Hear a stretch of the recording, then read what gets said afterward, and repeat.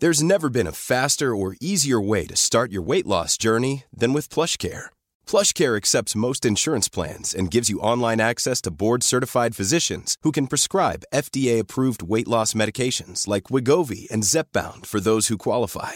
Take charge of your health and speak with a board-certified physician about a weight loss plan that's right for you. Get started today at plushcare.com/weight-loss. That's plushcare.com/weight-loss. plushcare.com/weight-loss. Hi, and welcome back to Talking Companies. I'm Phil Muscatello. And I'm Mark Tobin. And today we're focusing on Gnosis Limited, ASX code KNO.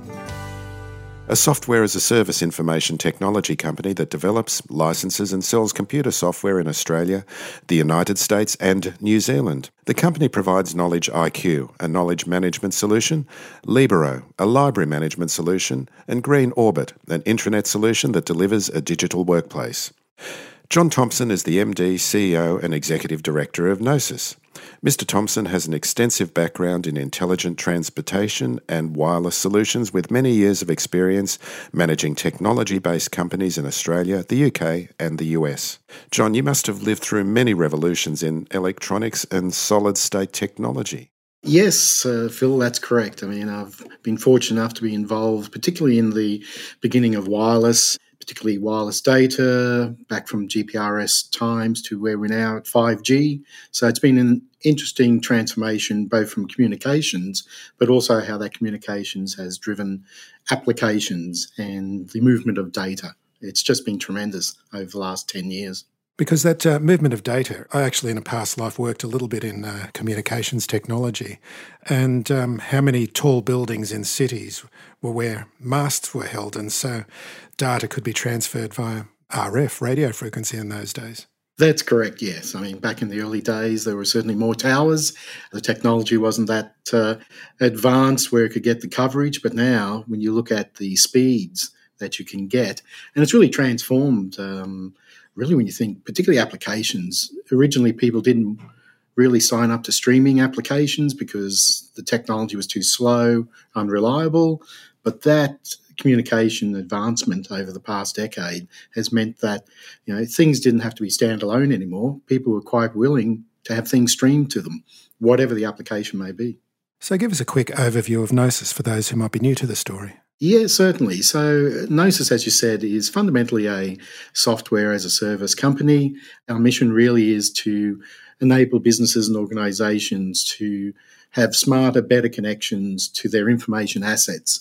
And those assets can be documents, it could be procedures, processes within their organisation.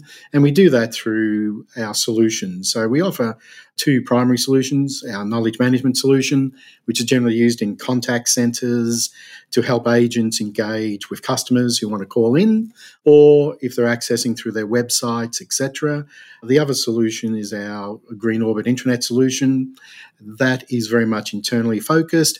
It's about helping businesses' staff to collaborate, work with each other in a simpler environment and an engaging environment for them. John, we've seen a few new contracts and extensions with your existing customers announced over the last few months. Are people, finally pushing the go button after COVID? These deals may have come in the normal run of things a bit earlier. And, what's the kind of sales cycle? Should we be expecting more contracts to come through now that we hopefully are kind of past COVID and everybody's kind of refocused on day-to-day business instead of trying to manage around COVID? I think that's exactly right. During COVID, we saw a number of companies and number of opportunities make decisions to halt projects or procurements because of the uncertainty of what was happening with COVID. We certainly saw really the last quarter of 2021, a number of knowledge management tenders came out, and that also continued in the first quarter of 22 as well. And we were really fortunate to, we bid about 4 projects during that period, and we managed to win 3 of them, and we're still waiting to hear on the 4th one. And as we sit here today, we have another 2 or 3 knowledge management contracts going to hit the market in the coming months, and we hope to have some success in this next round. So you're quite correct. I think there's pent-up demand, and what we're seeing now is companies, releasing the purse strings and wishing to acquire those technology platforms. And in terms of those tenders when they do come out, because I know you deal a lot with state governments and state agencies, federal agencies, as well as big corporates. But who are you kind of going up against? I mean, who are the kind of competitors that you're pitching against when one of these tenders comes to market or request for a proposal comes to market? Yeah, look, it does depend upon the size of the opportunity, but generally there's one other local competitor here in Australia, out of Sydney, a company called LivePro. The other two main competitors we come against are Verint, which is a big US conglomerate, and another US Canadian venture called Highlands. And once again, they generally come on board when the opportunity is a little bit larger, but they're the three that we generally compete against in the Australian-New Zealand market. I think we do pretty well against particularly the overseas KM providers, as we've seen in the recent tenders. So for listeners who don't understand what's going on in this space at the moment, what are the needs that Gnosis has identified? What are those needs, and what are you providing solutions for? A lot of our solutions are primarily around consistency. And to give you an example, we saw during COVID, obviously a lot of interactions with businesses was done online or remotely, generally through their websites, their chatbots, etc. But there still is a segment of the market that likes to speak to someone. And I think a lot of companies have seen this over the past decade. When there's that process of offshoring call centres and things of that nature 10 years ago, there's a trend now to bring them back because companies need to engage with their customers, not only digitally for, let's say, the younger generation who are used to engaging, interacting on their mobile phones, but there's also a segment of the market that still wants a face-to-face or to be able to call and speak with someone. So our solution, our KM solution in particular, is designed to make sure that the interactions between an agent and a customer, what information is being provided, what document may be sent to that customer, is the same material, the same advice they get if they engage through a chatbot or if they walk into a branch office. So it's about consistency. A lot of our customers are in highly regulated markets, such as financial services or telcos, and they've got obligations to make sure that their interaction with the business is the same, irrespective of the channel. So the KM is really a single source of truth. So it sits behind all of those channel pathways and makes sure the engagement is the same, accurate, consistent, and efficient. And it's about productivity. How do you answer that question, help a customer get to their resolution as quickly as possible? So that's the key theme in that KM space. In the intranet space, it's obviously about very similar, making sure that all your employees are utilising the same information, following the same processes, have the ability to ask someone a tricky question and have that person mentor them or give them advice. So it's all about productivity, accuracy, consistency. But the big thing is, there's lots of information there. Every company has massive amounts of documents or articles.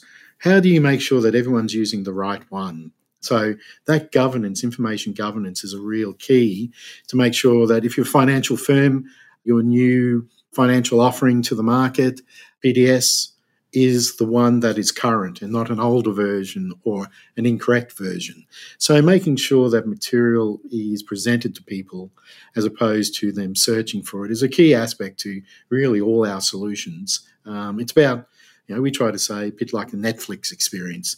How do you personalise the people's experience based on their past requests or their past usage of information and articles? So they're the key aspects to our platforms that we offer.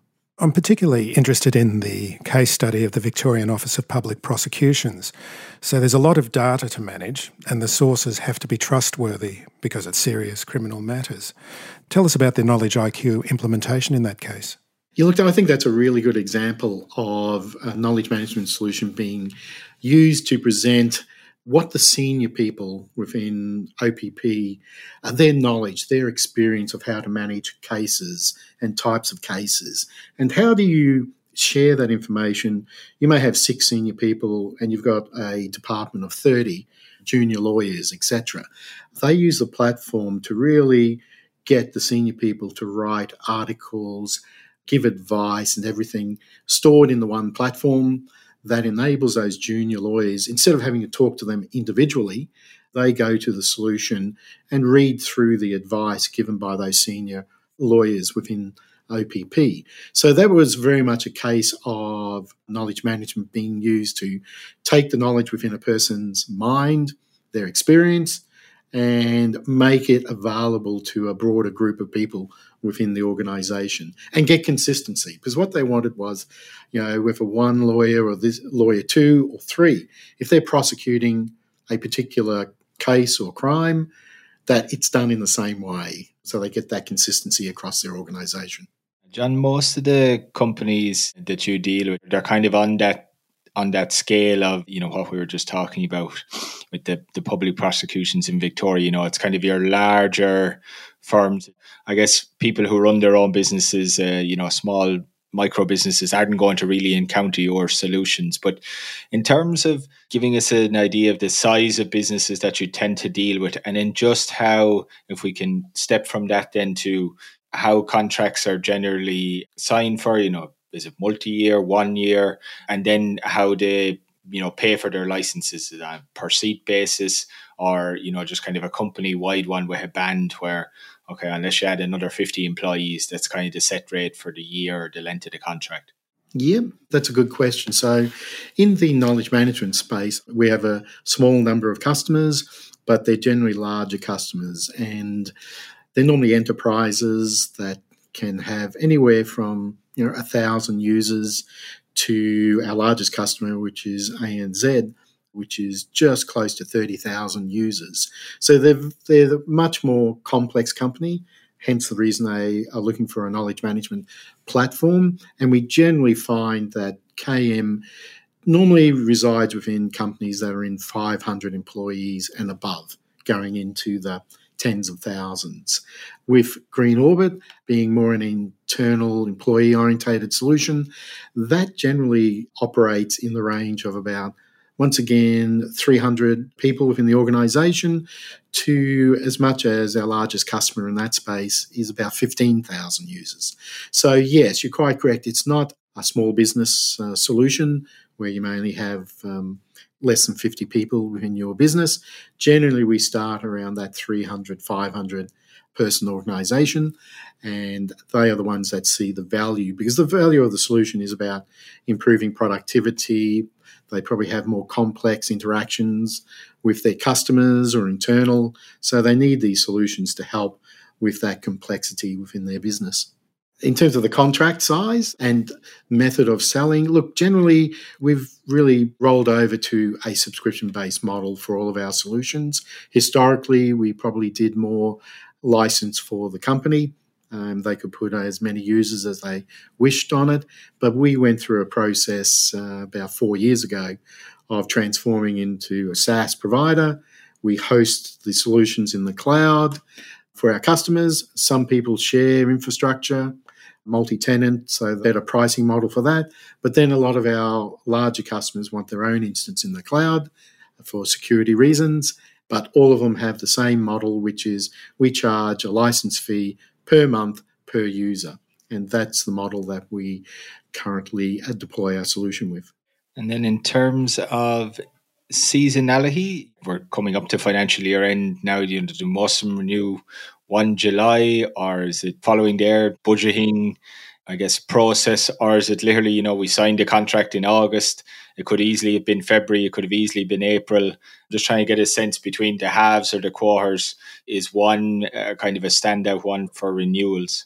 Yeah, look, the royalties are quite correct. We sign up customers every month of the year, so an organisation's contract can commence in any month during the year. What we generally find is in knowledge management, they're generally 3-year to 5-year fixed-term contracts, which then transition to some form of extension. You've seen that with Optus as an example that we announced recently, where we were initially with them for 5 years, and we've extended that contract for a further 2 years.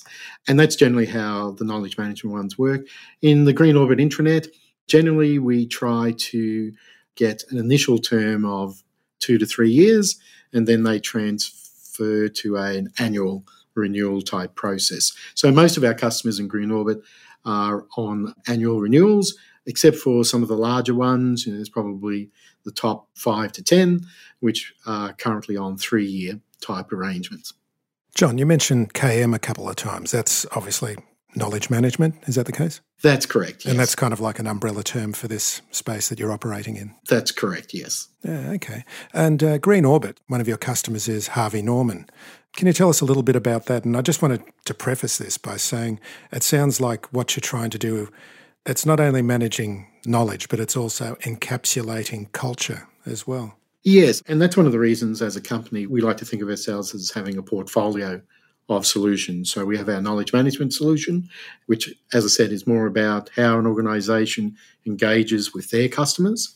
And the intranet is very much about internal communications, collaboration, improving a person's ability to work within your organisation. So that gets down to your comment relative to the culture. The Green Orbit platform is generally, from a business point of view, owned by people and culture within the organisation, or in the old days it was probably called HR, and in some organisations still is, and the communications and marketing team. So it's very much about providing an environment that makes people feel a part of the company, particularly useful during COVID when everyone was working remotely. But we still see it even now. The effects of post-COVID haven't diminished. A lot of organisations still have hybrid working models. So how do you engage with your employees? And that's where the Green Orbit solution really comes in, because it provides a platform where they can chat with one another. What's the latest news? What's happening within the organisation? CEOs like myself can use it as a comms platform to try and spell what the strategy is for the business going forward and things of that nature. So yeah, it's a really useful thing. That particular solution, that can exist in any company. You don't have to be in financial services or manufacturing. Our customer base in that platform is very diverse, which is really good. Hey, I'm Ryan Reynolds. Recently, I asked Mint Mobile's legal team if big wireless companies are allowed to raise prices due to inflation. They said yes. And then when I asked if raising prices technically violates those onerous 2-year contracts, they said, "What the f*** are you talking about, you insane Hollywood ass?" So to recap, we're cutting the price of Mint Unlimited from $30 a month to just $15 a month. Give it a try at mintmobile.com/switch. $45 up front for 3 months plus taxes and fees. Promo rate for new customers for limited time. Unlimited more than 40 gigabytes per month. Slows full terms at mintmobile.com. And so tell us about Libero and the strategy behind the recent acquisition. Yeah, look, the Libero, which is our recent acquisition, which was towards the end of last year, is predominantly an information management solution dedicated towards the library space. Most people probably don't realise it, but libraries are actually quite complex in how they operate. And the Libero solution firstly started out by helping to automate the processes within the library. How a librarian or how you as a member check out, in the old days, it was books. But as we all know, the libraries have transformed themselves now. They're a place of engagement where they hold events and functions. So the library management solution actually broadened over the past decade to include a lot of member services, managing events, as well as still doing the nuts and bolts of lending and borrowing, but adding these additional capabilities to the platform.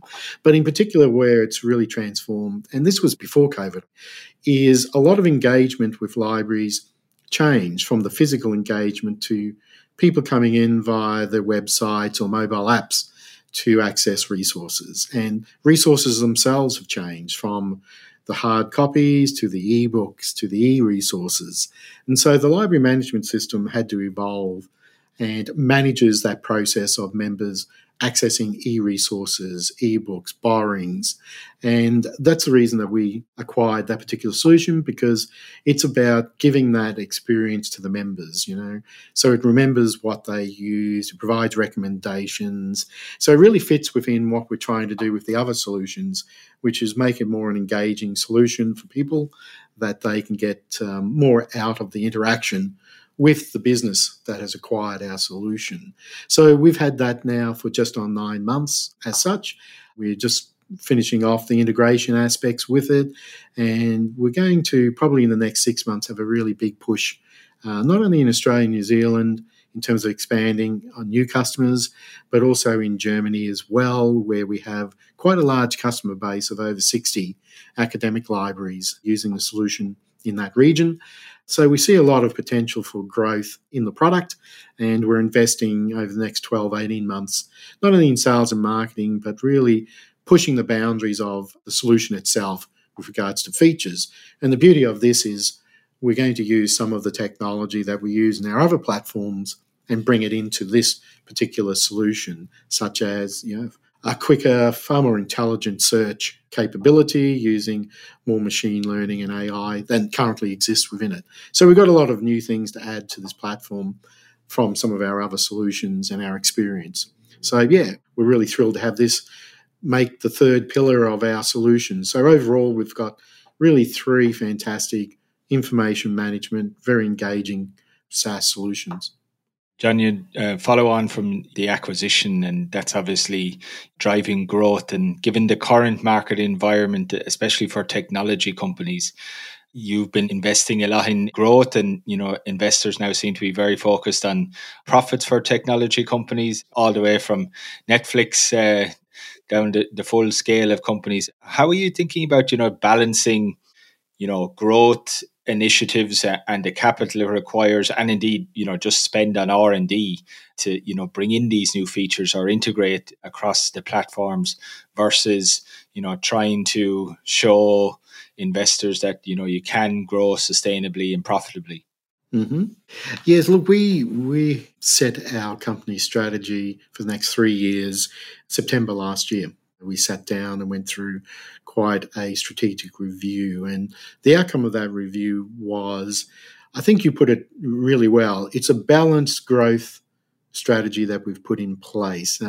Anyone who's followed the company realizes that, as a business, we have not been to the market frequently and regularly to raise working capital. We've always been quite prudent in our operations, managing our expense base versus our revenue coming in. And if people take the time to look through the history, they will see that. And we decided that the market was, as you say, very focused on growth, revenue growth. And we have seen the change in that over the past really 6 months, where I think people are looking for still growth, but it managed in a sustainable way in terms of, is it funded through existing cash flow, existing reserves, or is the organisation got to keep coming back to the market to raise money to fund its growth strategy? So our growth strategy is really focused upon, based upon our own cash flows. It's been scaled and scoped so that we don't need to go to the market as we sit here to raise money to implement it. We have significantly upped our expense in sales and marketing and also in product development R&D over the last 9 months in reality. And we continue to do that as we go forward. Most of our investment was focused for FY22. The increase in spend in those areas will diminish in FY23 and 24. So we basically went to scale up in 22, and we're looking for the results of those investments to start hitting in terms of more growth at the revenue line, but also from a profitability point of view, that will improve over the next 2 years as well. And look, the reality is we're in that position, and I think a lot of companies are. If people want profitability, we could be profitable tomorrow.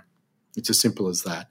But in achieving that, obviously our growth rate will decline in terms of increase in revenue. Do people want to invest in a $10 million annual recurring business, which is making $1 or $2 million? Or are they looking for a business that will be 30, 50 million in the next 2, 3, 4 years, and therefore get better return from that model. So we're comfortable in the fact we know we can be profitable if we wanted to, virtually in an instance. But we at the moment are looking to just keep growing that top line, the revenue line, and we work on steps. So we wanted to get to 10 million, and we're going to be really close to that shortly. And the next hurdle for us is, well, how do we get to 15 million? How do we get to 20 million in recurring revenue? And that's what we're planning in this growth strategy to set the company up for that. It is. And in the last acquisition for Libero, we did that using predominantly our own cash reserves. It was pretty much 75% cash and 25% equity. So we're able to fund that internally. So our view at the moment is we're pretty comfortable with the solutions we've got. We're always on the lookout for another opportunity, but we're very focused on the three we've got and how we expand their markets and get more revenue from it, whilst not, let's say, we would never consider dropping into losses of 2, 3, 4, 5 million. That's not our roadmap. It's not our game plan. We would have to go to the market and raise significant capital. So we're taking a more conservative, balanced approach between growth and our underlying profitability from that point of view. And then just another question on growth. With the Libero acquisition, it's also kind of moved you more out of just being an ANZ focused company. It's given them more international flavor in terms of earnings and revenue. Can you maybe just talk a bit about, where you see that evolving over the next few years in terms of the revenue split coming from the US? You talked about, really trying to grow the German market, but also the North American market, where the Libero team is based in North Carolina, if I remember correctly. And is there a possibility to get a bit more traction with the Green Orbit and KM solutions in these markets, once you've kind of established yourself as the kind of new owner and, hey, this is some of our other offerings we can bring to this market? Yes, that's right. The acquisitions have really, before both the Green Orbit and the Libero acquisitions, Gnosis was very much predominantly Australian, New Zealand focused. Those acquisitions have opened up offshore opportunities. In particular, Green Orbit was very strong and is still very strong in the US. And that's where we have an operation of about 8 people as we sit here today. So that's really good. The Libero acquisition, it was relatively strong in Germany. So that provided us the opportunity now to expand in the sort of Germany, Deutsche region over there, which is our aim over the next 12, 24 months. The reason we did this was obvious. I mean, we could have gone to the US with our KM and it would have been very much green fields. We have no presence, we have no people in the country. And despite what people say, countries are very parochial still in terms of their purchasing decisions, and they like to buy from organisations that have a local presence of some nature. Now, you can do that through, a distributor or through a reseller, but our solutions are, pretty niche and unique, and therefore they really require us to be involved with them. So our model at the moment is very much a direct sales model. We are looking at how we can expand the channels with those sales, particularly in the US. We would like to obviously take the knowledge management product because that, we are beating US corporations in that space in Australia. There shouldn't be any reason why we can't be successful over there with the KM. In Germany, because of language differences, it's more about the adjacent countries. When I think of Libero, very strong in Germany, but I look at the surrounding countries such as Switzerland, Northern Italy, Austria. The platform is designed from a language point of view, from how it works to suit, those regions.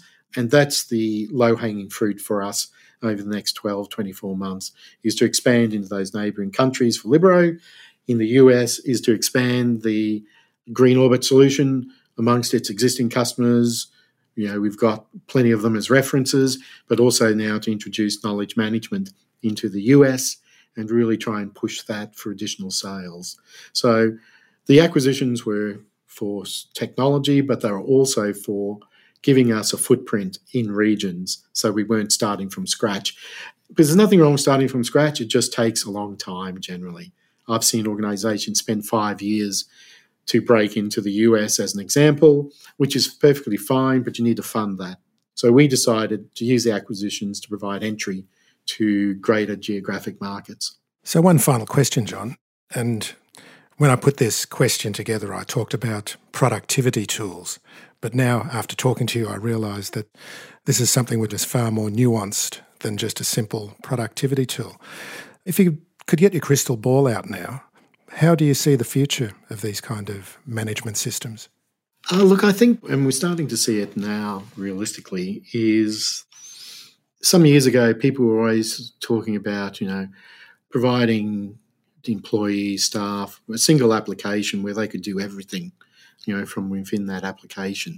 And that was really hard to do from a technology point of view because of multiple vendors and things like that. But with the advent over, I won't say 10 years, probably 15 years of people opening up the platforms, it means that integrations are now more possible than ever before. And I'll give you an example. If we take Green Orbit, it's great at doing those communications internally with an organisation. But the reality is what people are looking for is they want the employee just to go to the intranet, and they want them to be able to apply for leave. They want them to look up things relative to their payroll. So that single front view of the business from an employee point of view is now more possible than it ever was before. And the intranet technologies are really attuned now to doing that as being the front of house application for employees. So integrations with payroll systems such as ADP, particularly in the US as an example, means that they can transact from within that application. They don't have to go and launch the ADP application as an example. And learning systems, there's another area that we're seeing. People have LMSs to understand the competency of their employees. Well, once again, they would like to do it from within the one really user-friendly application. And we're seeing the integration of platforms as really being the way forward. So you have to have a really good application interface, an API, which we have within our platforms and have spent a lot of money evolving them over the past really 3 years. And we see that that's the key, is integrations so that applications can work more friendly. Now, Microsoft obviously has that capability because all of its applications are provided by Microsoft. We're talking here about integrating with multiple vendors and providing that capability. So that's really where we see, particularly the intranet space. Knowledge management, really similar to a degree in terms of we've started to see this with some of our government agencies, particularly some of the service agencies. They initially want the solution to drive their contact centres, their support teams, but now they're connecting it up to their chatbots, connecting it up to their websites, connecting it up to their kiosks, and they want the system to integrate with these platforms and share the information. So integration is a real big part of all the solutions. And Libero is the same thing. Libero started out by what the library's assets were at a particular library. Now they've got community of libraries. So when you jump on the application, you can see that you're looking for something, but that happens to be located in another library that's part of the community type thing. There are very large groups at the moment that are cataloguing e-resources. So integrating with those groups so that you can provide members with access to that material in its various forms, audio, visual, textual, is a really key aspect. So the really future, I think, with software at the moment is the ability to integrate with others is the key thing. And John, just a final question for me, because I know you do work with a lot of government customers who are there, as I said before, government agencies or state or federal government as a standalone. But we've just had the election, we've had a change in government. Is that a positive, a negative, a neutral for Gnosis, or how do you look at the recent change? Look, we were obviously in negotiations during the 6 weeks lead up to the election, so we had a lot of questions with some of the agencies in terms of funding and what could or could not happen. We were fortunate that we only received positive feedback from the agencies, that their programs and their projects were already funded and therefore going to occur and things like that. The outcome of the election, well, as I sit here, we're seeing more tenders released. So it doesn't seem to have impacted the decisions by various government agencies to go ahead with projects from our point of view. So you may call that a neutral position in that agencies are still able to get funding to acquire solutions like ourselves. And that seems to be just continuing under the current government as it did under the previous one. John Thompson, thank you very much for joining us today. Thank you very much for having me. It's been a pleasure. Thanks, John. Companies interviewed for this podcast have contributed to the cost of production. This should not be construed as sponsorship or endorsement. The role of this podcast is to convey the company's story. All listeners must seek advice from an ASIC licensed finance professional before making any investment in these companies. Listeners are required to do their own research and due diligence in conjunction with the relevant advice from your ASIC licensed finance professional. Participation by companies in the podcast does not suggest or imply any sort of recommendation about the companies being interviewed. Nothing in the podcast is to be considered general or personal financial advice in any way, shape, or form. All company interviews are for informational and educational purposes only.